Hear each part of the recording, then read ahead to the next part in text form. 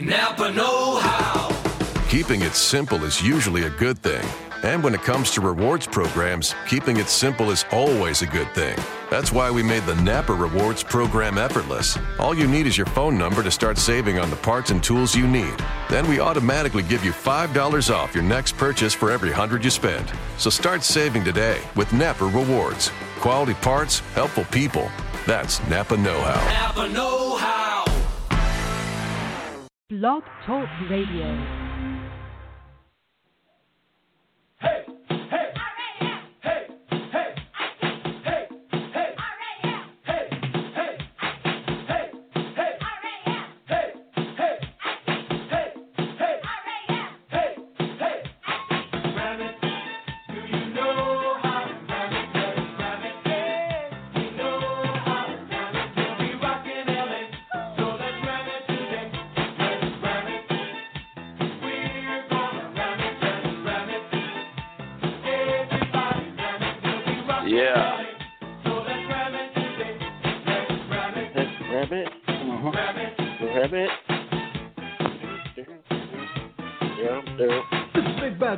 Starting us off, the rap man, I always feel like I'm about to dive into that part, and I never do. We can't sing and our dance is not pretty, but we'll do our best for the team and the city. It'd be like right there on the tip of the tongue. Hands. Let's ram it right now with the LA Ram. Hollywood, our city tough. If you throw it my way, it's gonna get rough. I like to ram it, as you can see. Nobody likes ramming any more than me. They call me Jeter, nobody dresses sweeter, but under this cool is a quarterback mistreater. I come from the end, looking for the sack. I don't stop coming till I put them on their back. This is limousine with it, my moves are like dreams. Long intro tonight. What's up, everybody? It's your boy 3K, Joe Maxey. What's up, Myson? What's going on, man? I gotta get that. I gotta get that opening ready verse to go. down. What's that? I gotta get that opening verse down. I always feel like I'm about to just spit the whole thing, and then right when he starts, I'll be like, "Damn it!" I gotta get the thing I like about Ram It is it's got that old school fit. And when I say old school, let's make it clear. Let's go ahead and somewhat date ourselves. I'm talking old school, That nowadays when people say old school, they're like, I like that old school stuff, like Kanye West. Like, wait, what? Oh God, I'm old. But it's got that feel of the old school when everybody rapped like Curtis Blow, where every single rapper was Ribbit on the football field and Ribbit with your feet, like that kind of old school rap. And you don't get that. Nobody raps like that anymore. And so Ram It's the only time I get that kind of. Night. Show over. That just made my night.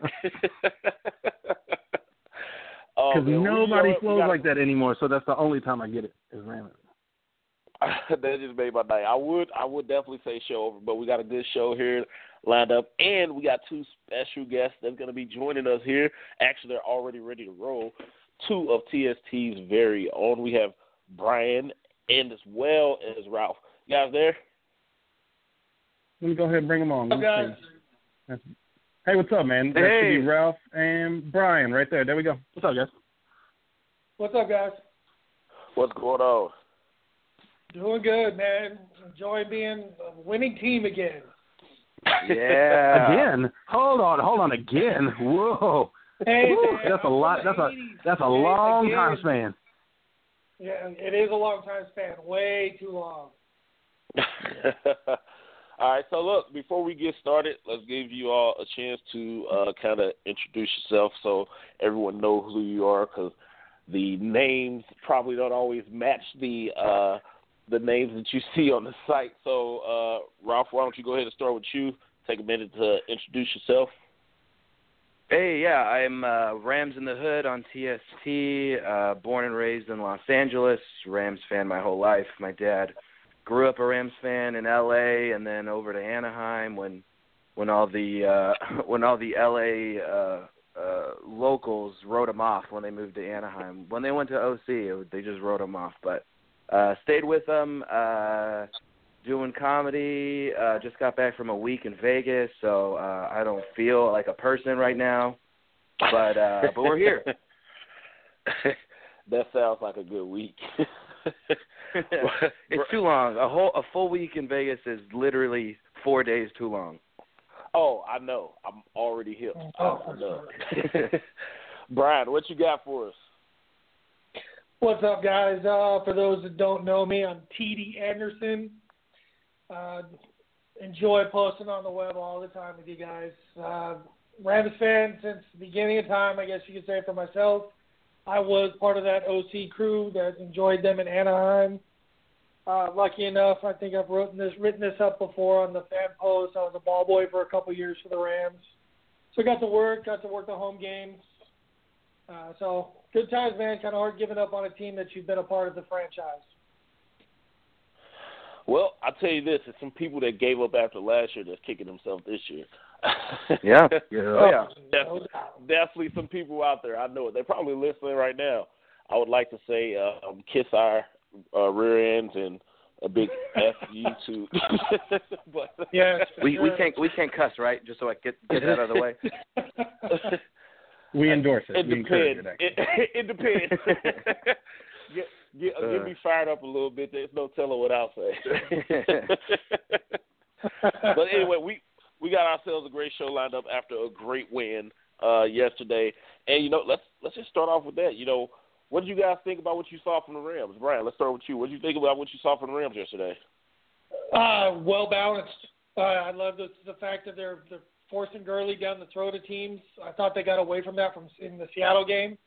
But the last few weeks, it's pounding Gurley, taking their shots, and hitting on some of them. And that ball to Sammy Watkins was phenomenal. So, just seeing things like that really kind of forces defense to play run and pass. And good luck with our team doing that right now. What are you thinking about it, Ralph? Loving the adjustments. I think, moving Brockers over and getting Walker and Smart in the middle, really helping out that run game. Still giving up a couple pretty big runs, but it's much improved. And special teams, obviously, switching out Austin for Cooper has just been amazing. So offense still putting it down, defense and special teams doing good. So Joe, yesterday we saw the Rams offense put up 473 yards of offense with 51 points. Now, me personally, I know I mentioned this in the staff chat, but I can't be a coach because there's no way I'm taking my foot off the gas. I'm going for 100, at least 80. That's who I am, But when you see this type of performance, to me it stands out because it's you're supposed to beat some teams, and we called this the trap game last week. And, when you go out and you beat those teams the way you're supposed to beat them, not just regular win, but it's not like they lost the game, but you won the game. Those are the most impressive ones, to me. Where's your head at with this Rams team? We've seen them win every type of game so far. I think part of it is, and we got to mention this, the Giants are a bad team, man. And, yeah. They came out of the bye. They didn't have Janoris. They don't have Dominique Rodgers-Cromartie. They don't have Odell Beckham Jr. They had a lot of guys injured. That's a bad team. When you give up 3rd and 33, that's not a play call issue. That's not a talent issue.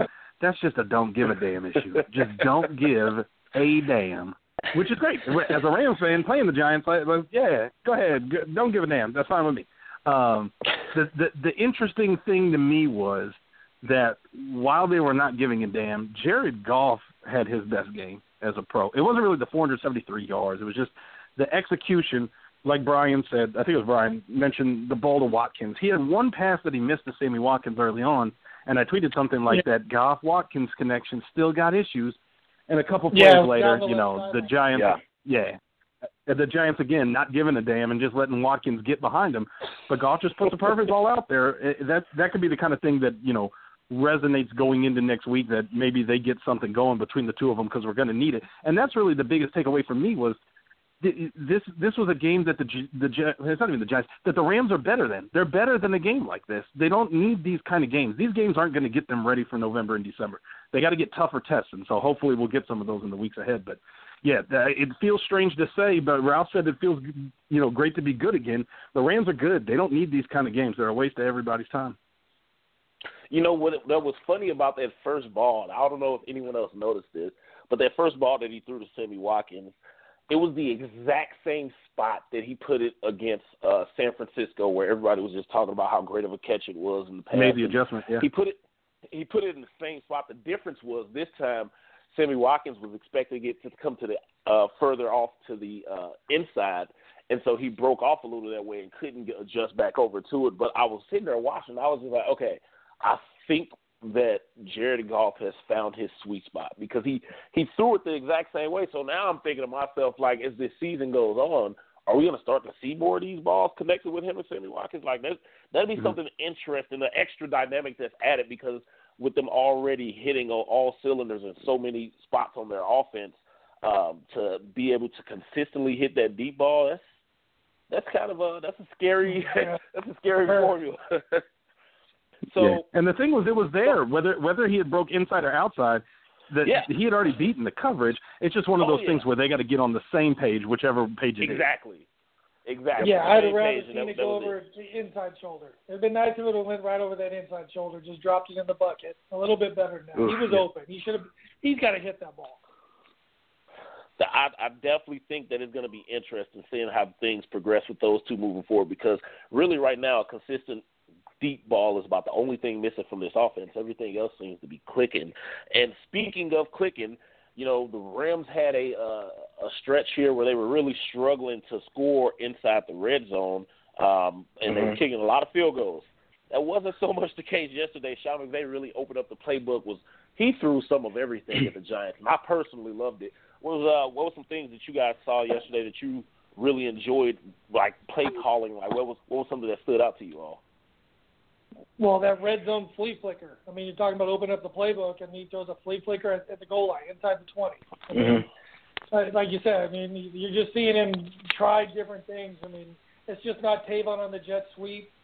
I mean, but the O-line giving him time inside the 20. I mean, I think there was one play where Robert Woods touchdown. He had like 10 seconds to throw the ball. He was just standing back there. Yeah. I mean, those are the things you see from Tom Brady when he's back there standing there in the pocket for it seems like forever. And we all know that wasn't the case last year. We would have never seen 10 seconds. Or any year for that matter. Yeah. Yeah, and the Gerald Everett end around or what that was like, whoa. I was like, all right, let's see some of this athleticism. Loving it. I was like, how did Tavon Austin get so big? Oh, that's not Tavon Austin.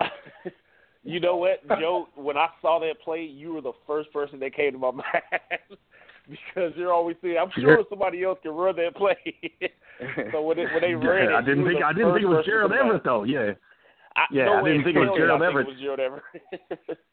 The great thing about Tavon Austin's day, though, is because of that play they had where I think it was Cooper Kupp was the target and then dropped that lateral as he was swinging around. Yeah. Weirdest box score line I've ever seen, Tavon Austin. 0 receptions for 9 yards.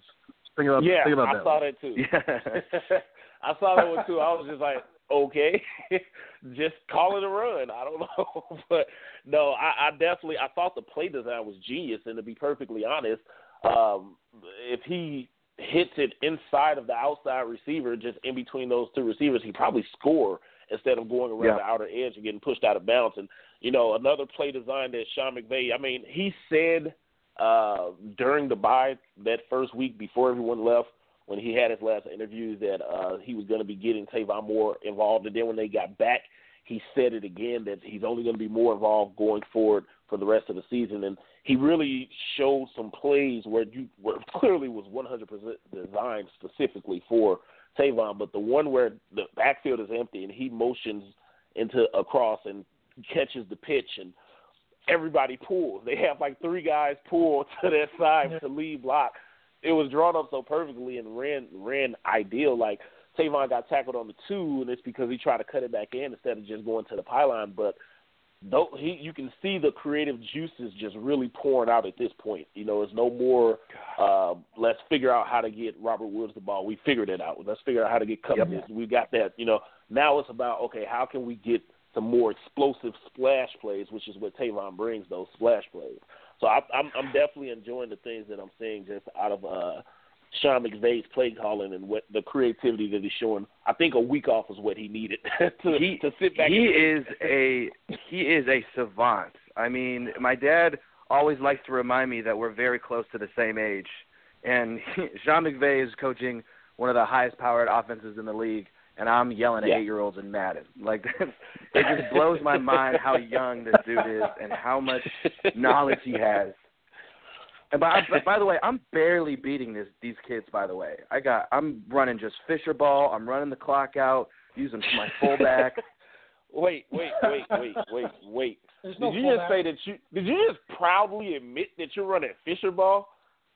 Hey man, these kids don't expect it. Get off the line. Get off the line. Hey, these kids don't expect it. Listen, those wins are ugly. Them 8-year-olds don't know what to do with 4 yards of the slant, man. They do not. Them 8-year-olds don't know what to do with that Fisher ball. My deepest route is a curl. That's it. 8-year-olds can't defend a curl. They never seen one out there.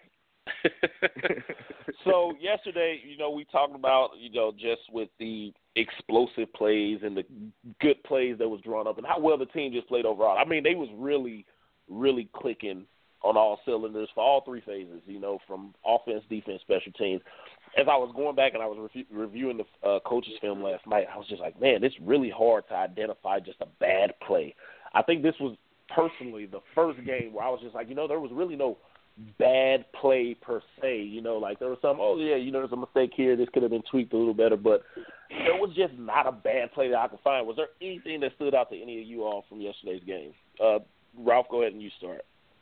I think it was the Darkwa run up the middle for like almost 30, and I was, I thought we would have like maybe gotten those kind of big plays out of our system, giving up those big plays, but I mean, other than that, I mean, it was pretty close to as good as you can get against a bad team. What about you, Brian? For me, mainly just missing on a few easy passes. I mean, I'm a big Goff believer, but I think he's still off target a little bit. He's still off target a few times. I mean, we've seen him miss Cup, where he's really making Cup try and extend with his hands a little bit too far. I'd really like to see him hone it in just a tad bit more accurate-wise. But besides that, yeah, I mean, I agree. The middle of the defense, like Ralph said, to start the game, Darkwa was just pounding it. Seemed like right in between the guards on us. But they made some adjustments on that, and things kind of worked itself out. And that seems to be our weak spot, to be honest with you, defensively, is just trying to stop that. It isn't in between the tackles. It's in between the guards. Yeah, and that's why I think we saw Walker in more after that, and Smart kind of on those passing downs. Yeah, it looked like they were lined up in a more 4-2, like a 4D lineman instead of the 5 without a guy on the nose early. And then, like Ralph said, they seem to put that guy on the nose later on to take away that middle run. It's the halfway point of the season, and the Rams, they've played 8 games. They've got literally half of their games under their belt. So, real quick, we're just going to kind of go through. We're going to start giving out some season awards. So, we'll start off with who's the Rams MVP. Now, I know who my guy is. My guy has been the Rams MVP since February, but that's neither here nor there. And I got a good feeling who Joe's guy is going to be. But, Brian, let's start with you. Who is your MVP through 8 games for the Rams? Man, it's tough. I got to admit it. Coming up with one guy right now is not easy. When it comes to offense, you got to love Gurley and how he's being used. But when it comes to just a single player that's made the biggest difference, my guy's Whitworth right now. I mean, the guy is locked down the left side. There's no one even comes close to Goff coming off the left side. I mean, everybody's going to make a play once in a while on the guy. But Whitworth, what he's done to the offensive line, the offense, he's irreplaceable. I mean, if there's one guy on the whole offense, you say right now, completely irreplaceable, Whitworth. And you see the difference between going from G-Rob to Whitworth this year. I mean, talk about just a total flip.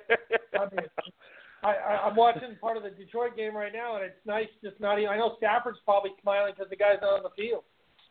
Yeah, he benched him. Joe, I think Joe likes your pick because I'm pretty sure he's got the same one. But, Ralph, what do you got?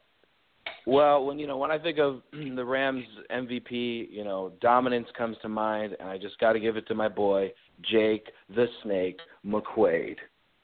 McQuaide. I love it. Consistency, dominance, perseverance, strength. We have our first curveball of the evening. There we go. That was a good one. You know what's really funny? I can guarantee that half of the people listening have no clue who that even is. I can guarantee half the people listening is like, who the hell is he talking about? Man, I seriously, when you said Jake get those Snake, Google I thought fingers Plumber out. was coming. I'm about to say, what the hell, Plumber? Yeah, Plumber retired a long time. Yeah. Wow, he threw the curveball. Yeah, but in all you never honesty, hear his name, so you know he's doing something right. Yeah, I'm telling you guys, get those Google fingers out, and then you'll see about 45 highlight videos on YouTube. Go to the first one. It's the best one. It's like 14 minutes long. Just perfect snap after perfect snap. Just search the Pair Showtime's archives. Johnny Hecker. I've written I've written the Rams roster preview on Jake McQuaide every year. Do you know how hard it is to write a roster preview for a long snapper? Do you know how hard it is to write 150 Honestly, it's the only one I look forward to. Thank you. But consider this.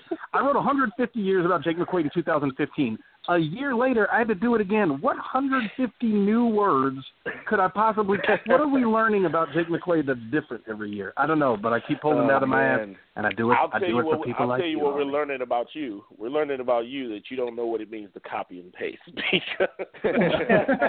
I'm not coming up with a new 150 for Jake. Joe, who's your MVP? You already know. It is Wentworth. I'm going to go with the low-hanging fruit. I'm going to go with the low-hanging fruit and go with Todd Gurley. It's just interesting. The bounce back. Obviously the offensive line is just they're setting that edge. They're opening up the holes. They're pole blocking, and everybody, all five. Jamon, Havenstein. They're looking great. Blythe popping in there, but the guy, with the glory, I just got to give it to Gurley. He's just when he turns that corner, it's just hard to catch him. He's a blur. Yeah, here's a bigger question. He's on pace for 20 touchdowns. Here's my question: who's more of an MVP candidate, Todd Gurley, the rusher, or Todd Gurley, the receiver?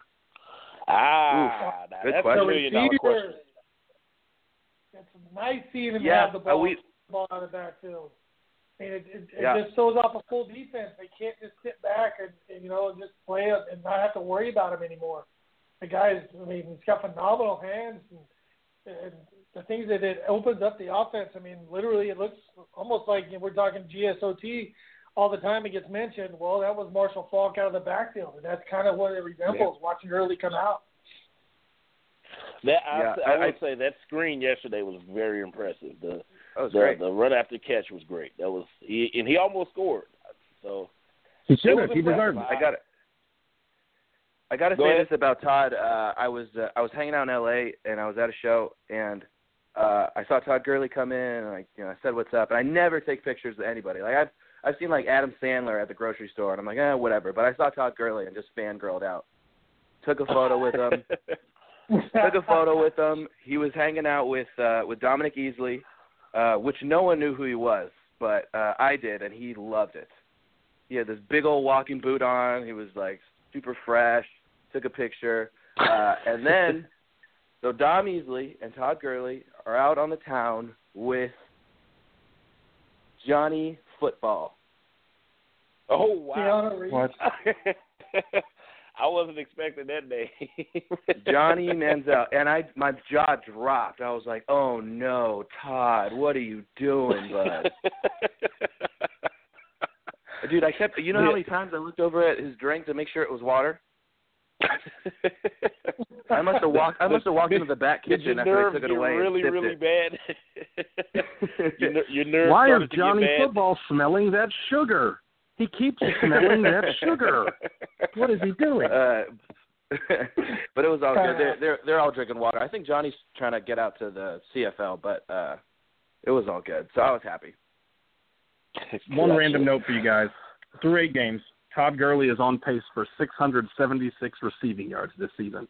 Ooh. Tavon Austin's single season high is 509. Now, Joe, now you got to take it there. Yeah, Joe, come on. You just had to kick him when he was down. You couldn't let him win. Awareness is power. Awareness is power, boys. I love Tavon this season, but it's hard to see past that price tag. But God, he's doing some great stuff.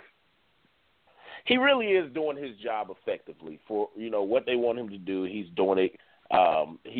He's playing more traditional running back than he ever has before, and he's still picking up nice chunks of yards. And he's giving Gurley that blocking breather, too. but he's playing. He's always been a good blocker. I think that's always been an underrated part of him because of his size. But he's so damn tough and feisty. But he'll get it. He'll mix it up with anybody. He doesn't care. That touchdown run that Gurley had against the Cardinals, where he bounced it outside, like nobody talked about it.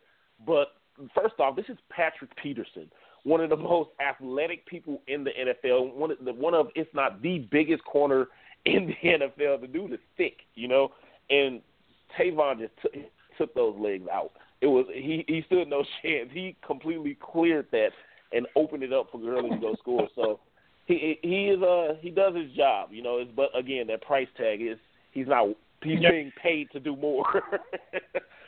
But so real quick, we'll move on to the next one. Oh yeah, by the way, my MVP is. Go ahead. Go ahead, Joe. No, who's your MVP? Let's hear it first. It's John Sullivan. It's been that since February or March, whenever the hell he signed that contract. It's been John Sullivan. It's not going to change. I finally heard the boy Goff give him some love in an interview after the game, talking about the difference that he's made up front. And he said that his exact words was, Andrew Whitworth gets a lot of the credit, but I don't think that John Sullivan gets talked about enough, and it put a smile on my face. John Sullivan, good job. So here's an interesting thought, because I was just going to say that I put that Whitworth piece on the site last week when we were doing midseason awards across SB Nation. And even in the comments, social media, we kind of had the same discussion we just had, Whitworth and Gurley. Does it bother anybody that not once did we bring up Aaron Donald's name? No, it doesn't. Oh. No. Yeah. No. However, screw that guy. Moving on. I did hear an interesting stat earlier today, though, coincidentally enough, about Aaron Donald, and it was that Pro Football Focus was saying that for every 5 dropbacks, Aaron Donald has a pressure or something like that, which is some insane number. And when they were saying it, I was just like, well, wait a minute. And I started thinking about the game yesterday, and I was like, well, let's see. Eli's like 3rd drop back. He's sacked, strip fumbled. He had another one that got called back to penalty. I was just like, well, I'll be damned. He really is there. It was one of those things, you know it, but you don't know it. Like it didn't really dawn on me how disruptive he's been since he got back. So it's not disappointing because unfortunately defensive players always get overlooked when you talk about MVP. Do you think it's part of the reason that none of us are mentioning it is because of the holdout? A little bad feelings for some of us guys? Oh, no, because I say get your money. I stood on that, and I still stand on it. He should still be holding out. But anyway, so moving on to the next award, most improved player, comeback player. Who do you got, Joe? Let's start with you, because I've been wondering about this all day. Yeah, well, it's got to be Gurley, but here's the thing is that, my feelings on the running back position are part of the problem, right, is that it's a system-dependent position. The thing is now that he's got a system, he's flourishing, right? The skills are always there, whether it's power, speed, acceleration, cutback ability. He's got all of it. It's just one of those things where when the system's not in place, it almost doesn't matter how good your running back is because they can't do these kind of things. There's nowhere for them to go. The first run yesterday, by the way, the first run of the game yesterday was the kind of run that we just didn't see enough from Todd Gurley in 2016. He took the handoff, went to the outside, and there was nothing there. Yep. He didn't try to dance around. He didn't try to switch the field. He just waited. He stopped. And eventually it opened up. Yeah. Yeah, he pulled a Le'Veon. He completely stopped his feet, let it develop, and then hit it. which I was and shocked. That's the most improved thing. It's not even Todd Gurley as a player. It's just Todd Gurley, the maturity to trust his teammates and have that capability not to do everything himself. It's a team game. Let your team play the game too. In Todd Gurley's career, I'm someone that has watched every snap he's taken, even his senior year of high school. I've seen all of the games. I have never seen him do that before. That was the first time I ever seen him stop, let the blocks develop, and then go. Mm-hmm. I've never seen it, ever, not from Todd Gurley. So I was genuinely shocked, and you could definitely see the progression just in his game throughout the season, and things like that, you see those things continue to happen. It makes you happy. But, Rob, who do you got, most improved player or comeback player? Ooh, I'm going to go with most improved. I'm going to go with Greg Zuerlein. That's a good one. I used to just turn around and just close my eyes and go to a happy place when he was kicking last season. And you know, when he put up 7 field goals in a game? Yeah, I think he's only got 1 miss all season? Yeah, he has one miss all season. I mean, he's just. I mean, last year he was getting better. It was when he made the move to LA. It really helped him. But I think even just this year, like I actually have a feeling of like, okay, I don't feel too bad about this 45-yarder or this 50-yarder and anything like that. I know he's got the leg, but the accuracy is falling now. That's a really good pick, actually. And here's a little tidbit about him that I'm not sure too many people knew. But in college, he was 23 of 24 his last year, and he didn't miss a single kick over 50 yards. The one kick he missed of the 23-24 was a block. Furthermore, he had 2 game-winning kicks during that season, and one of them was a 62-yarder into the wind when the wind was going all crazy that he drilled. Mm-hmm. I definitely would say that this year he's kicking like that guy. Yeah. But, I think he just couldn't kick on turf. Agreed. And that's the crazy thing about it. He really does have a higher success rate on the grass than he does on turf, except for the Washington game, which I think it was the beginning of his downfall in his second season. I think it was 2013, where he missed that first kick, and then he missed the next kick, and then he missed the next kick. And I think it created a case of the yips where the athlete gets into his own head. Because of one mistake, it kind of creates that snowball effect. And after that, he really had a rocky year, and then he had a rocky start to the next year before he got back on track. And since he's got back on track, it's carried over into this year. So I definitely love what I'm seeing from Greg. That's for sure, especially since I have him on one of my fantasy teams. Me too. Just one? Come on. I would have got him on the team on the Turf Show Times fantasy roster, but someone, Joe, decided to draft all the Rams players. And he's doing pretty well. By the way, here's a random fact. Greg Zuerlein went to high school at Pius 10th High School in Lincoln, Nebraska.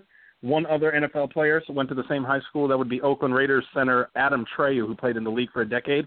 That's the most Nebraska thing ever, to have your high school produce 2 players. One's a kicker and one's a center. Good job, Nebraska. Ralph or Brian, who do you have for your most improved or comeback player? I would say it's probably comeback. Just due to his rookie season, he played phenomenal lights out at right tackle, Havenstein. Thank you. What do you have, like 1 holding penalty and like maybe 1 sack as rookie or something like that? Yeah. He showed really, like, his stats where he was really good. I still thought he was a little thin in the pants. Need to bulk up a little bit as a rookie. And then we all know his last year, everybody was down, but his play went way down compared to where it was. And I know there was mentions of a foot injury and some other things that were going on with him. But him stepping up at the right tackle spot and basically coming back and playing pretty much like he did as a rookie is another reason why the line is as good as it is. I really liked Havenstein coming out of the draft too on this one. So, he was one of the guys that I know I was going into my little draft that we always get into it every year that I really liked. Yeah. His first kick step is unbelievable for a guy his size. He's got quick feet. especially that first step. And it looks like he looks like he's bulked up. I mean, when you see him on the sideline now, no one's as big as Witt, but man, Havenstein looks like he's really hit the weights the last year and put on some extra weight, especially in the lower body, and he's not taking that bull rush the way he did last year. He's actually holding his ground, and guys aren't pushing him back into the quarterback. So I think that's been the biggest difference. And that's why I'd say for comeback guys, I mean, if we're talking about what's going on with the team, the O-line has been phenomenal. Witt and then Havenstein, and then not to mention your boy Sullivan. Those three guys have really locked down. It's funny we don't talk about Saffold, but I mean, I'm getting there right now. You see, sometimes I actually like you, and this is one of those times.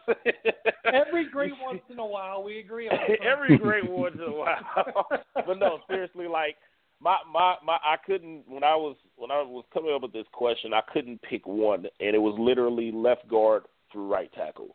All of them are having career years. And Sullivan, he's having a hell of a year, a comeback year. I think he was probably the biggest question mark on offense outside of Jared Goff, because it was coming off of 2 years of injuries and the age, and nobody really knew what to do. Yeah, you got Whitworth's age, but you knew what he was doing, before he got here. It was a huge question mark for Sullivan. And then you have Roger Saffold, who's quietly actually been the most consistent Rams offensive lineman this year.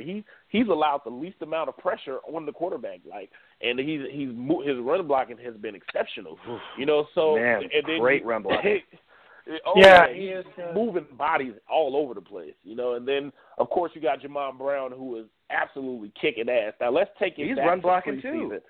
Let's take it back to preseason, Joe. Remember game one in preseason, that missed block, and everybody on the site was talking about it.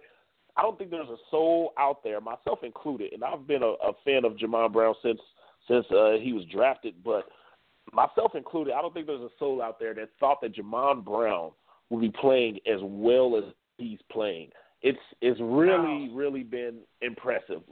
So for me, come back, most improved, whatever you want to call it, left guard through right tackle. I'm not even going to talk about right tackle because, Brian, you did a good job covering that one, but just across that side, can't include Whitworth because he's like a damn all-pro already, so whatever, show off. But the rest of them, they're absolutely handling business.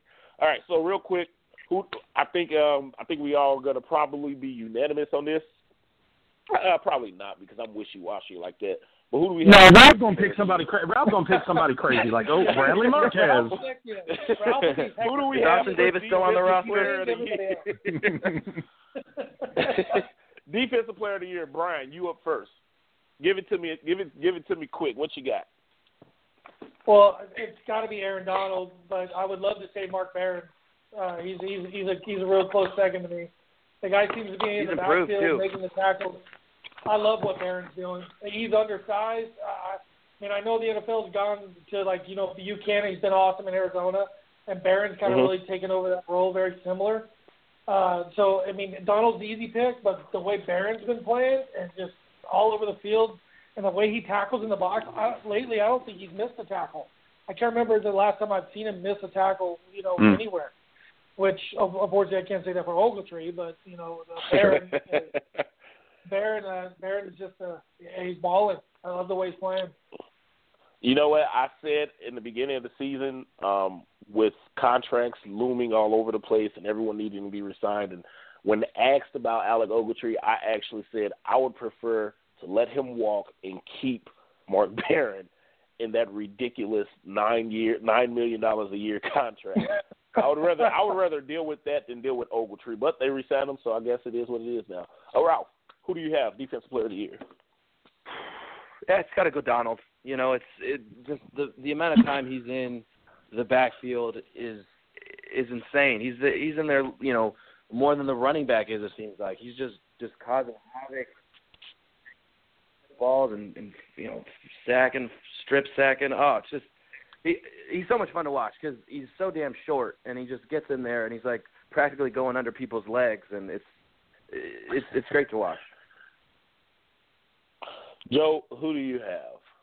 This is gonna be the answer's Donald, but the runner-up is it's hard to pick. either Trumaine Johnson or LaMarcus Joyner. The play in the secondary has been phenomenal. Oof. Love Joyner. I absolutely love those guys this year, bro. I definitely was stepping outside the box, and I was going to go with LaMarcus Joyner. I mean, the dude has been shutting cats down. It was definitely a difference when he missed those 2 games as opposed to when he was in. I mean, LaMarcus, look at the first play of the season.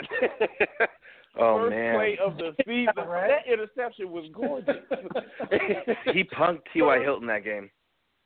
Oh, yeah, absolutely. And it really hasn't stopped. Since he's gotten back from his groin injury or hamstring, he's just picked up where he left off. And he's absolutely been eliminating anyone that lines up in the slot, has been completely taken out of the game. And when he's playing deep field, they don't even throw it deep because he's covering the deep so well. Like, he's just having a hell of a year. I could go with the cliche, and I could definitely say Aaron Donald, and I don't think no one would argue, but I gotta show some love to LaMarcus because, man, the dude is absolutely killing it. But it's nice to see True get moved around the field. I like the way True's being locked up on the number 1 lately. They're not just done a great job. He's been. Go figure it was on a tight end this week, but Ingram, dude, that guy, man, he's going to be tough for years for anybody to cover. That guy for the Giants, he's. Well, when you're 6'3", 240, running a 4.4, that's what happens. But so real quick before we get on to the next game, real quick, everyone just real quick rattle off who's your rookie of the year. This is hard because it's kind of all over. A lot of rookies have been participating, but who's your rookie of the year, Joe? I'm going to go with John Johnson only because the last couple of weeks, the scope of his contribution has been so strong. Yeah, it had to be Cooper Kupp before John Johnson got the nod, but since he's gotten it, Cooper Kupp has made some plays where you go, yeah, that's a rookie. Even the penalties that he had on Sunday where he was blocking that screen too early, that's one of those things where you go, it's a good problem to have where, you know, he wants to block, he wants to be aggressive, he wants to open up that play, but it was a rookie mistake where he hadn't learned. John Johnson's not making those kind of mistakes. No, he's not. No. Cooper Kupp he's leading the team in drops too. He's had one pivotal drop that could change that would have changed the dynamic of the overall season so far. But that's neither here nor there. But Ralph, who do you got? Rookie of the year. I'm going to agree with John Johnson. He's the way he stepped up, you know, with losing Mo and, you know, getting rid of him. You know, and can we say this about our defense? Every single one of the players are playing up they're fighting up in rank, in weight. You know, from Aaron Donald being smaller, you know, you got guys like Ogletree and Bear and undersized inside linebackers. You know, the only one who's probably big for his position is Trumaine Johnson. I mean, you know, we got Joyner, who's, you know, nickel guy moving back there, and John Johnson moving to strong safety. It's like these little guys are swarming. They're feisty. It's the little guy syndrome. the small dogs always bark. Brian, who do you have? Rookie of the year. Well, my guy was Johnson. Joe said it best. The guy's been, since he's taken the job, it's been balling. You got to love Cooper, though. I mean, for a guy that, you know, all the way through summer camp where they're saying things like the kid knows every position. If you don't know what you're doing, if you get to the line, you know, just look at Kupp and he can tell you what it is. I think he's also as a package with Woods and Watkins. You know, it's just three receivers you can't man up on now. And so having a guy like Kupp running that inside slot spot, that's really Goff. You know, I know they, like you said, he's had some drops. I haven't, like I said earlier with Goff, I'd like to see him hit. Well, it's usually on Kupp where he's just off a little bit on Cooper to make it really difficult on him. But watching Cooper Kupp's game, you know, just seeing how that's coming around and, you know, like you said, Mike, if as long as he keeps catching that ball, we got to stop those drops. If he is dropping some, at the end of the season, he didn't drop anything. Last 2 or 3 games, he's had a couple drops that you're like, dude, really? You're not supposed to be dropping that ball. Come on, man. Exactly. My guy is flying way under the radar because he's doing all the dirty work, but his dirty work has released a better pass rush and caused the whole defensive front seven to play better, and that's Tenzel Smart. You already knew what it was. Yeah. Ever since they inserted him in and kick blockers out to the outside, it's completely changed the dynamic of that defense. Like, that one move changed everything, and they are a much better defensive unit because of it. Again, he doesn't show up on the stat sheet, but when you can make your entire side of the ball better because of your insertion, I think you deserve a lot of love for that. So, with that being said, let's move on to Houston. We got our awards out there. So, what are you guys looking forward to in the Houston game? A lot changed after the Deshaun Watson injury. This was a huge game coming up. This was a huge game coming up. But the Deshaun Watson injury, that definitely threw a curveball into the hype of the game. I think now it's kind of being, looked at as a wash, or not a wash, but just a pushover. Like, it's probably being viewed as a cakewalk, But still, can't take any team for granted. That's not the mentality you want, because that's what creates what we were calling the Giants a trap game. So what are we looking forward to in the Houston game, Ralph? Well, I'm hoping that Robert Quinn can kind of take over. Savage tends to hold on to the ball a little too long. And Quinn is literally a half step on some of these strip sacks that we're so accustomed to seeing, that just so close. And Savage likes to hold on to it. No, absolutely. I agree with that. I said the same thing a few weeks ago. I'm not sure if I'm not following them too close, but if Brown is still their left tackle, he's going to have his hands full. No? So then, there you go. No, Quinn. he's with the Hop Seahawks. over him and grab him. Yeah, he's with the Seahawks. He's gone. We're going to face him here in a couple of weeks with Seattle. Their left tackle they ain't a Pro Bowler anymore. No excuses, Robert. Brian, what are you looking forward to in this game? Just more of the same. Be consistent. I don't want to see him get away with Gurley. At Houston now, it's tough to know what you're getting from them. You're with Savage at quarterback instead of Watson. You got to really feel bad for that franchise. J.J. Watt on defense, and then this rookie quarterback who was lighting up the league, just going down. It's almost like the Giants at this point. Just don't have a letdown. This is a game that, at this point, with losing two basically look like Pro Bowl type players, offense and defense. This is a game that we should win. So, can someone get Bill O'Brien a goddamn quarterback, please? He had one. He can't catch a break, though. He had one, and when those are the worst, though. When it's a non-contact, it's like how unlucky can you be? What? Like, you're just walking and it just breaks. Like, those are terrible. But he definitely had one. He was tearing it up. He was. Oh yeah. He was on his way to Rookie of the Year. When it comes to a player, I think it's going to come down to True against Hopkins.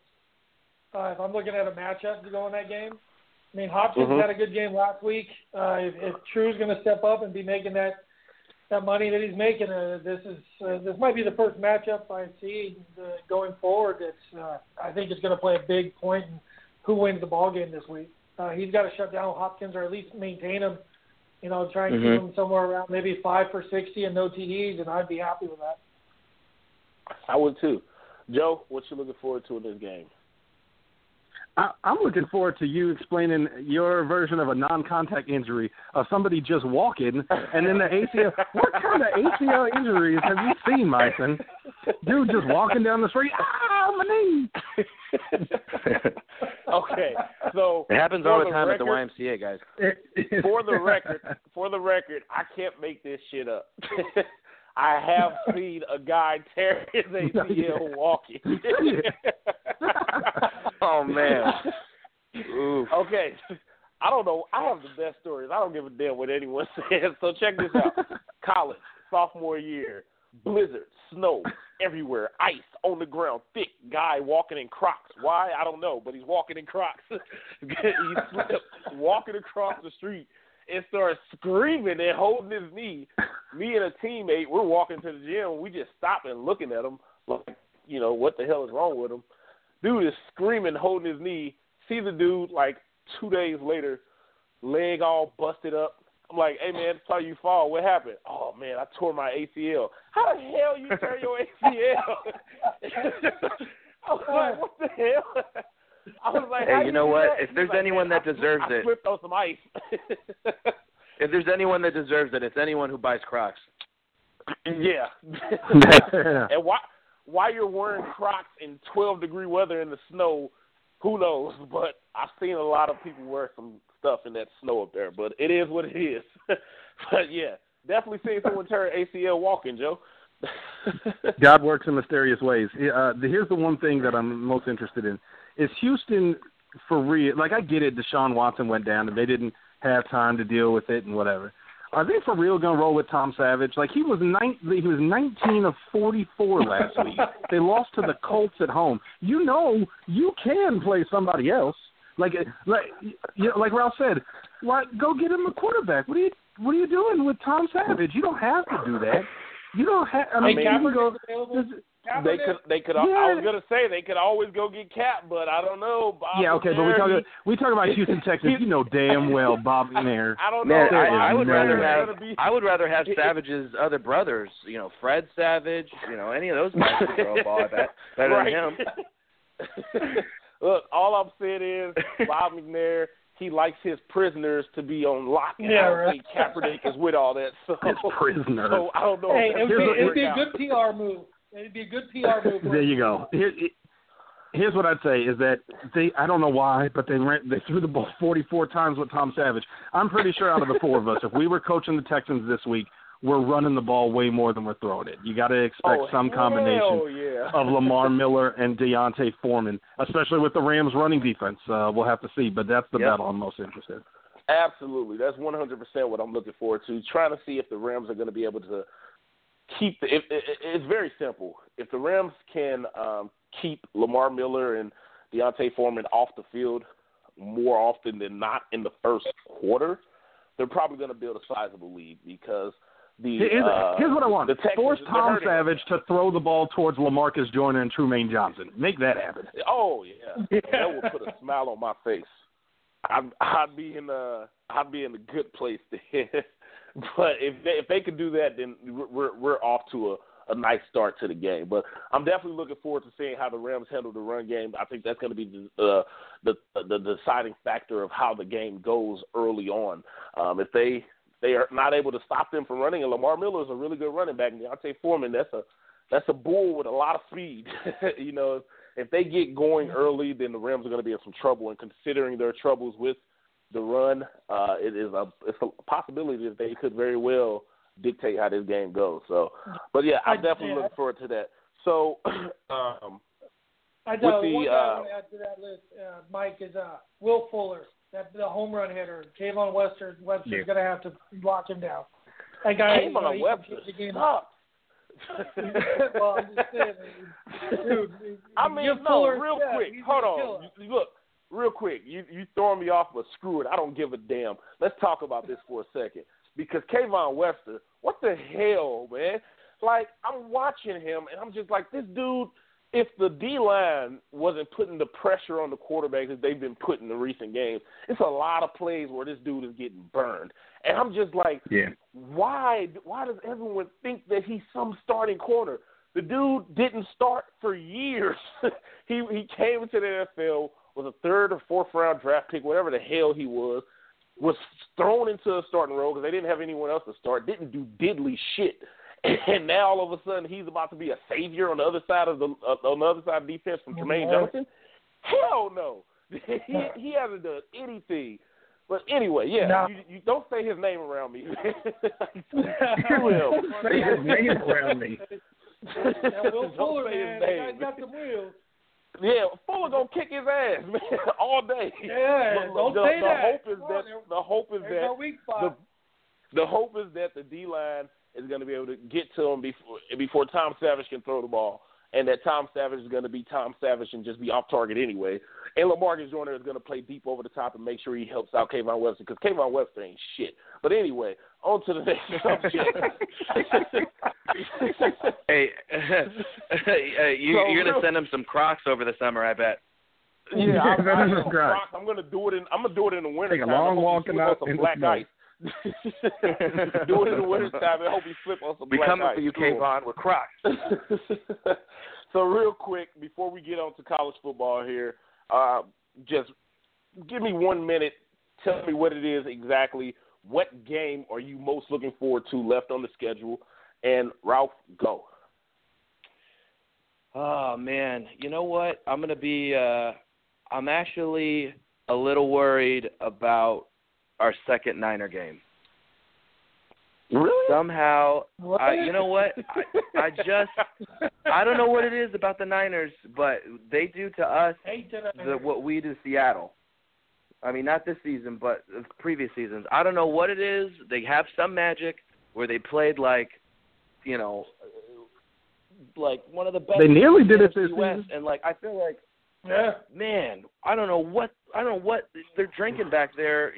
That's making them play so well against us and them play so bad against other teams. Rivalry game. Oh, yeah. So I don't know why.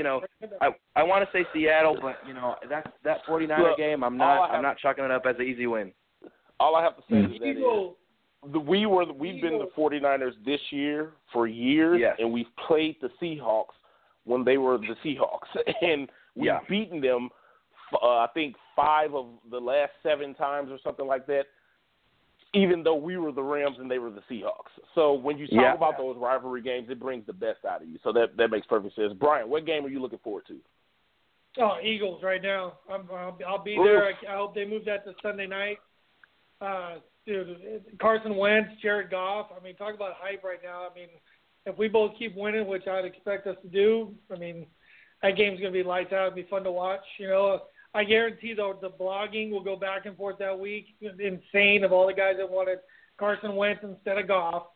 So I'm pretty sure I'll take a ton of crap that week for being the Goff homer that I am. Hey, look, you can't say shit unless you're talking about Kayvon. If you're not talking about Kayvon, you're not talking about your mouth.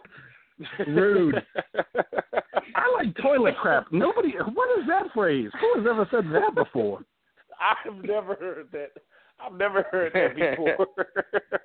It's a specific type, is what it is. As opposed to the other form. Yeah. Joe, what game you looking forward to, man?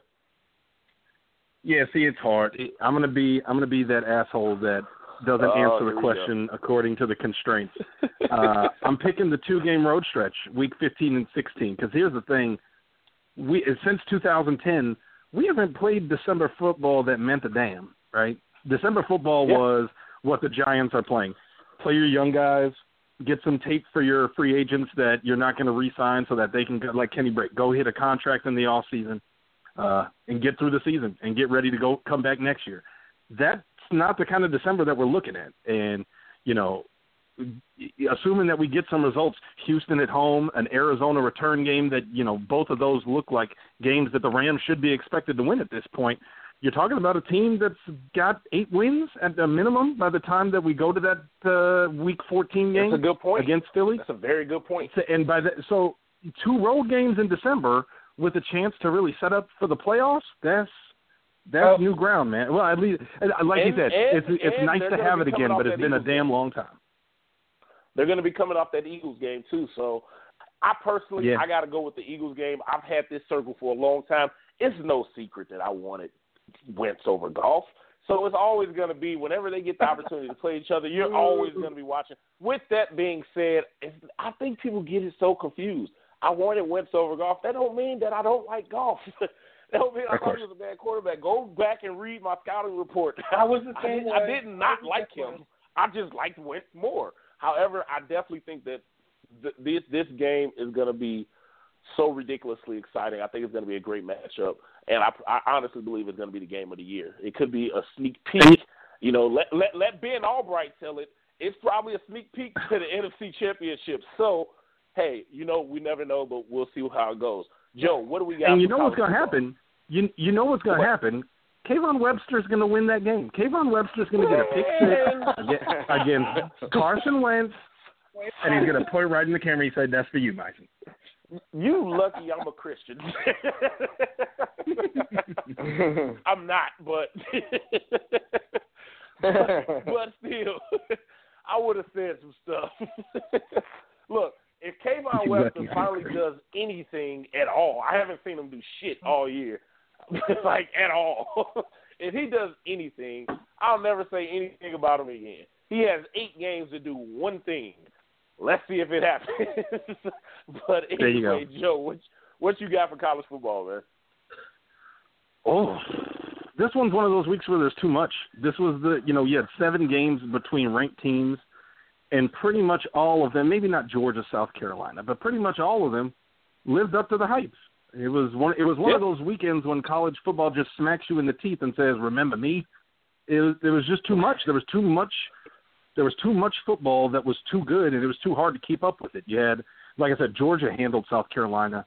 There's a reason why they've been put at number 1 above Alabama. They showed why. Alabama still, though, handled business against LSU, ranked 19th, maybe the most disappointing 19th in the country that we've seen in a couple of years, but they handled it. Clemson, North Carolina State, a 1-touchdown game. We've talked about North Carolina State a hell of a lot this year. They showed why. Those guys can play, and it kind of sucks that they've fallen to the state that they're in because they're probably going to drop out of the rankings after this one. But, Bedlam, that game was nuts, man. It's 114 points. That's Mike Gundy's haircut in a football game. It was everything you wanted and then more. Iowa put up 55 points on Ohio State. That was too much. Oh, man. Yep. I was like, what the hell is this shit? I feel for I couldn't believe they won me $60. That was a terrible game. But I will say this, Joe. I said it last week.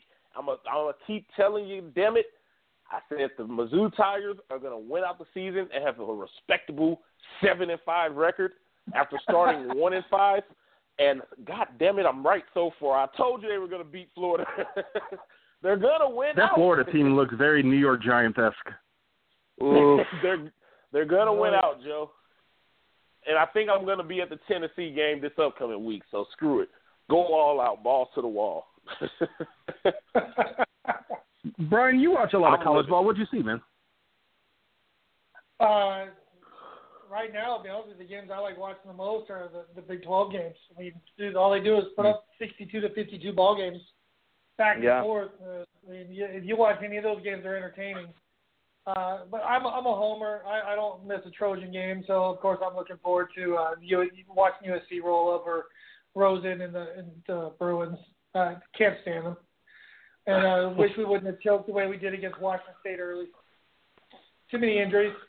That's why you already see Porter Gustin, first-round pick. Hey, here's there you go. Something for you, Mr. USC himself.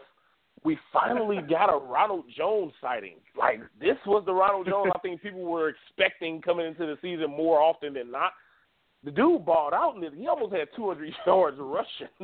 Yeah. He had 194 and 3 touchdowns. I was like, where the hell has he been all year? Honestly, a lot of it's been O-line play for the Trojans. If you've watched the games, they had some guys coming back with experience, and then they were nicked up 3-4 guys down the line, just banged up. And you're playing freshmen and sophomore again. They're not going to win a lot of games. You're going to have problems. Well, yeah, they lost 4 starters this past year, so that's understandable. And I think they lost both tackles and both guards, actually, right? So, I mean, you lost it all, so that makes sense. But nevertheless, where the hell has Ronald Jones been? I mean, he did it this game, so he could have done it in another game, right? But it is what it is, I guess. Well, teams are Ralph, you watching? Does Ralph you watch any college ball? You know, when I watch college ball, I really just watch. For some reason, I follow the quarterbacks. I just follow the skill players, and all I'm trying to figure out is who's going to be the Browns' next quarterback. Is it Rosen? Is Darnold staying? Is Lamar Jackson going to be their wide receiver quarterback? You know who is going to the Browns? You know what? It has to be Lamar Jackson. I think at this point they've that's watched, such a Browns move too. But no, it's not. They've watched every other team take the most explosive quarterback in the draft year after year, and then it blows up in their face. They did it again this year with Deshaun Watson, and it's just like, at what point do you learn your lesson, right? So it's got to be You Lamar think he plays Jackson. quarterback though? Oh, yeah. They'll definitely try him at quarterback way before they move him, and I don't think he gets moved, to be perfectly honest. And you know what I hate saying is the Niners being 0-9 and sucking the way they do. That trade for Garoppolo, only giving up a second, having that number one pick, and if somebody wants to move up like the Rams did for Goff, they're going to come up with a boatload of trades to help build that franchise. Yep. Or you think they stay put and grab like a Barkley? No, I would not for a running back. I'd say trade those picks. By the way, I guess this is the appropriate time to mention. Oh, go ahead, bro. I don't want Barkley in the NFC West. No. Hey, God. Real talk, if Barkley comes to the NFC West, you guys, that's going to be in the TST for me because I'm going wherever he goes. Oh, man. Wherever he goes, I got to go. But no, Barkley, the great thing I love about Saquon Barkley is one of my favorite quotes ever was Jeff Fisher saying about Todd Gurley, that running backs like him only come around every 10 years. This is year 4. We got 6 more years of Leonard Fournette and Saquon Barkley to get to 10 years where supposedly there's no running backs as good. I love Todd Gurley. I love JTG. But good Lord, did Jeff Fisher throw some hot, stinking fastballs right down the pipe, and the media just left the bat on their shoulder every damn week. It's funny because he said that, and then since then it's been nothing but backs getting drafted higher than Todd Gurley. Yeah, I love it. That's the way the cookie crumbles. All right, well. So this week, I was going to say, the quick preview for this week, college ball, for anybody looking ahead, especially if you're watching those skill guys, you don't want to watch Michigan State at Ohio State. That is not the game for you if you want draft-ready skill position guys. You might want to get Oklahoma State against Iowa State. We got to see about James Washington, the extent of that injury. I haven't seen if they said how bad that ankle injury is, but we'll have to see. May want to catch some of that North Carolina State against Boston College. If you're looking for edge rushers, you got Bradley Chubb, you got Landry. That's a solid game for edge rushing there. These are all noon games, by the way. Noon games always throw me off. There's always something about, it's too early to drink unless you're just one of those guys, and I'm not. God bless you if you are. But drinking by noon for some college football, some Big Ten college football, that takes dedication. And I'm just too old and not committed enough. Georgia at Auburn, that's going to be a great one. That's on CBS, 3:30 Eastern. Florida State at Clemson at the same time. Can you imagine if Florida State hadn't dropped the ball, and obviously if DeAndre Francois hadn't gotten injured, you would have had Georgia Auburn and Florida State Clemson at the same time. God made that not happen in a big way, and it's quite obvious why. Mississippi State quietly making noise, and Alabama's got to go there to play. Obviously, you still got the Iron Bowl coming up. But I could see an upset here. That's going to be an interesting one. And then the night game that nobody thought perhaps was going to be one, and I'm not talking about TCU at Oklahoma, which is both top 10 teams. Number 3, Notre Dame at number 10, Miami. We got to see the rankings come out for the playoffs tomorrow night at 7 to update based on those losses that we had from last weekend. Those are going to be some good games, man. Oh, yeah. And I think Miami's going to jump. Miami's going to have a nice size jump in these next rankings. They could very well be number 4. So it'll be interesting to see how it all shakes out. But with that, Ralph, Brian, definitely appreciate you guys coming on. Thank you, man. Thank you. Absolutely. Oh, anytime. Absolutely. My pleasure. Definitely enjoyed the chat. Make sure you follow Ralph at Ralph Comedy on Twitter, or you can follow Brian at TD Anderson 912 on Twitter as well. Thank you guys for coming on. Definitely going to have to get you on here one more time sometime in the future. Yeah, let's do a draft one. Let's do a draft on this one. You know I'm coming for you. You know I'm coming for you. All right, guys. You guys take care. All right, thanks, guys. Have a good night. Later. All right, so we are now here in our final moments, and there's 2 fan questions that I really wanted to get to really quickly before we get out of here. There was 2 that stuck out to me mostly. We had a few of them. A lot of them came Yes, from... I do still listen to Curtis Blow, Myson, since you wanted to know. Hey, you spit that a little too swiftly. I was just like, wait a minute. I feel like you've been waiting all season for the opportunity to drop that bomb. But I was like, oh. But real quick, though, so on Facebook, Sebastian Butner, he said that, do you see any chances to get flex scheduled to Sunday Night Football down the road? Seahawks and Eagles come to mind. Have one vacation day left with Sunday Night Football starting around 2 a.m. I would love to take Monday off. Now, when I saw that, it was interesting because I actually was having this conversation over the weekend where I was saying that I actually could see a scenario because of the way that the Eagles and the Seahawks game, the implications that they could carry. We've seen the NFL do this plenty of times in the past where that game could be moved to Sunday night to make it, just for the bigger spotlight. The Rams, if they continue winning, if they win all the way up to the Eagles win all the way up to the Rams, I could definitely see that happen. Same thing with the Seahawks. So I wouldn't be shocked one bit if the NFL did it because it wouldn't be the first time they've done it. In fact, they did it with the Rams and Seahawks in 2010, Sam Bradford's rookie year. So, which is also the same year that the Beastquake happened. So it wouldn't shock me at all to see it happen one bit. And then the other question was, on a scale of 1 to 10, how true of a test is next week? 10 being the truest of true test and 1 being general run-of-the-mill true test, respectively.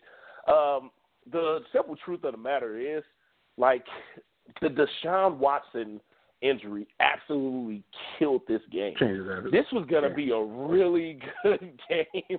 If you thought the Seahawks-Texans game was good, this was going to be like the Patriots-Texans game. Oh, remember that New England-Houston game? Oh yeah, like it was gonna be a really good one because you have Deshaun Watson who somehow elevated the Texans to be higher scoring than the Rams. They were beating the Rams by like 0.3 points before yesterday. The Rams were averaging like 30.4 points, and the Seahawks not the Seahawks, but the Texans were averaging like 30.7 points or something like that. It was going to be a shootout. It was definitely going to be a good game, but because of the injury and, I really, really hope that for a speedy recovery for him, all jokes aside, like definitely hate to see a player go down, and especially when a young player who's ascending the way he was, but you want to see a speedy recovery. But with that injury, I think it's kind of going to be a 1 for me. It's going to be kind of a run-of-the-mill, similar to the Giants. Just how as you mentioned earlier, DeAndre Francois, what it did to that entire team. The Florida State is one of the most loaded teams in the country. Just by losing their quarterback, you can't even tell. Like they're not even remotely close to playing as good as they are, or as good as they really are. Even though they've missed their quarterback, they're still one of the best teams in the country, but you can't tell. And it's the same thing with the Texans. They're deflated, So I definitely think it's going to probably be a bit of a run-of-the-mill type game. But with that, Joe, you got anything before we get out of here? No, I think we said it all. The one thing I'll throw in there is that this New York game, whether it was a trap game or not, I think the trap game narrative was fair, but the Rams were just too professional of a team this year to deal with it. The difference was they had a bye week, right? Know that for 4 or 5 weeks, I started getting louder and louder about some dissatisfaction with blowing these timeouts early in halves. Yeah. And guess what? Sean McVay had a bye week, and he went and fixed it. That's a sign of competent coaching. He had a problem. He said, #we'll fix it. But then, holy shit, he actually went and fixed it. That's one of those things that tells you, this guy knows what he's doing. Let him do what he does. The difference is he had 2 weeks to prepare for New York. You only got a week to prepare for Houston. So, as much as the professionalism was quite evident in this Sunday and the lack thereof from New York's side, just made it an uncomfortable contest to wait that final 30 minutes just to finish that game. Houston's still playing for something, and they don't have the problem that New York has. They still are trying to get into the 2017 season, even without Deshaun Watson. And so I think it's a different contest where even though the Rams were favored by about a touchdown going into last week, and I could see that being the same given that Houston's coming to our place, I think it's a little bit different of a contest because Houston isn't going to sit down the way New York did. And, look, If there's a trap game narrative again, so be it. But this is one of those things where the Rams have to be ready for this challenge because even without Deshaun Watson, they're going to come with something, and it's going to be more than what the Giants had. And it may be one of those games, not necessarily where you got to pull these weird hook and ladder type plays out, but you're going to have to figure out, pre-postseason football is starting to turn up. And after this week, when we go to Minnesota, it's on. Oh, yeah. Real quick, I thought that just the overall dynamic of this, now that you mentioned Minnesota, was really interesting. For the Rams' upcoming games, they were talking about it on ESPN, and they were saying that, the Rams are one of the hot teams moving forward. And the way that they broke it down was you have the Texans, they said chances to win 58%. They said the Vikings was a 29% chance to win. Saints, 54% chance to win. Cardinals, 65% chance to win. And Eagles, 50% chance to win. Those are the Rams' next 5 games. And what stood out to me was you have the Saints and the Eagles on there who are playing really, really well, both teams. And they had a 54 and 50% chance against them respectively. But the Vikings, they're saying 29%. And I definitely found it to be interesting how much love the Vikings are getting. Not that it's not deserved, because it is very much so. Your boy Case Keenum is carrying them right now, but that defense is playing lights out, really good football. So it'll be interesting to see how it goes. It's one of those things where, and I get that people have said it all over the place. The Rams are 5-0 away from the Coliseum. There's just no way around. I mean, 4-0 on the road, but obviously that home game against Arizona in London. This isn't a team that has a problem playing on the road. Absolutely.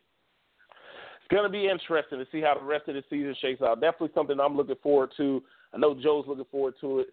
We got some exciting games coming up. Make sure we're all tuning in for this Texans game, because it's only going to get even crazier after this upcoming week. So with that being said, make sure you're following the site at Turf Show Times.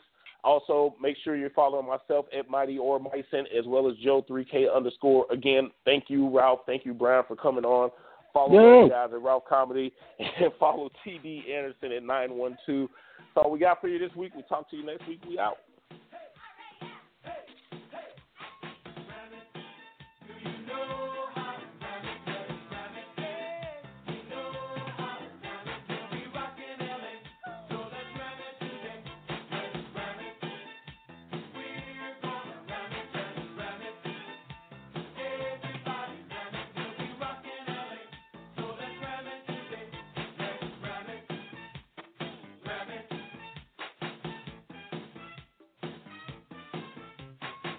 Bad Jackie and I'm starting this off. The Rams get down so nobody scoff. And don't you worry, cause the Rams are rapping. When game time comes, we'll be back to zapping. We can't sing and our dance is not pretty, but we'll do our best for the team and the city. So get on your feet and clap your hands. Let's ram it right now with the LA Rams.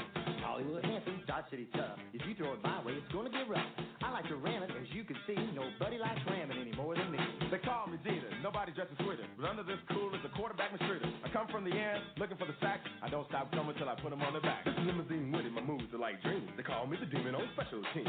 I know how to rock from the toes to the head. When I pull the trigger, I'll knock you dead. I'm a mountain man from West VA. They call me Herc and I came to play. I learned long ago to ram it just right. You can ram it all day and ram it all night. Ram it. Do you know how to ram it? Let's ram it.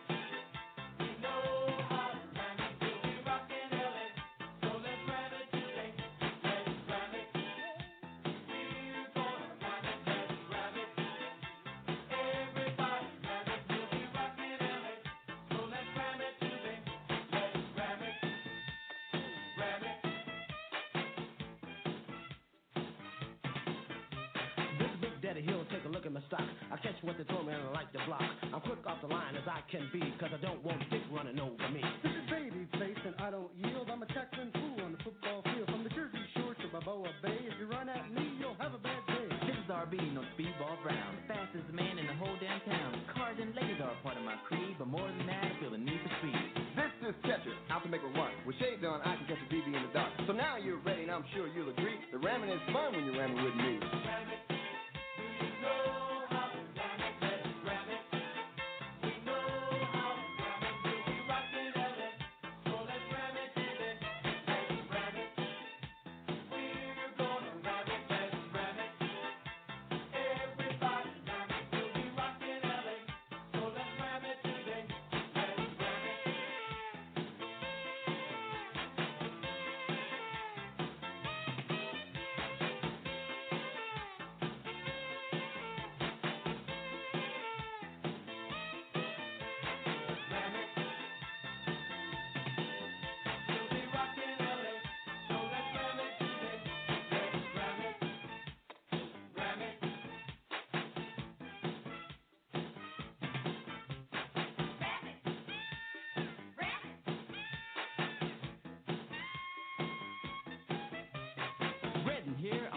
certified man. If Eric can't get it, I will and I can. I'm strong as you come, but I've got a brain, and stopping me is like stopping a train. I'm Carl Lee, the general of the D. I make the calls, I'm the coach in LB. This motorcycle has got style and class. If you come my way, I'll knock you on your ass.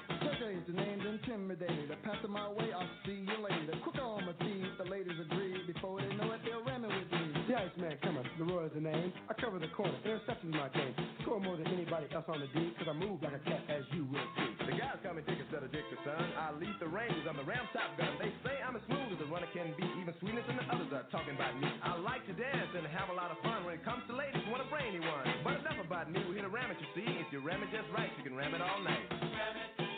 Do you know how to ram it? Let's ram it. We know how to ram it. We'll be rockin' LA. So let's ram it today. Let's ram it. We're gonna ram it. Let's ram it. Everybody ram it. We'll be rockin' LA. So let's ram it today. Let's ram it.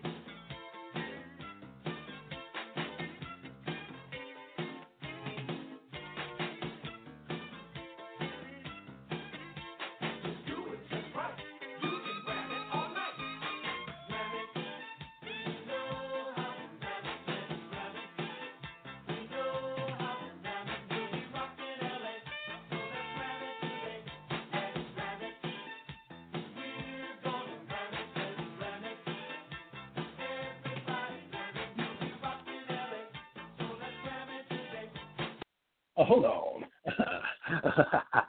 Now, I don't know what you don't know, but I do know what I mean when I tell you that the LA Rams really are my favorite team. They can move the ball, they can play defense, they can turn this mother out. Because the LA Rams in 2017 are what football's all about.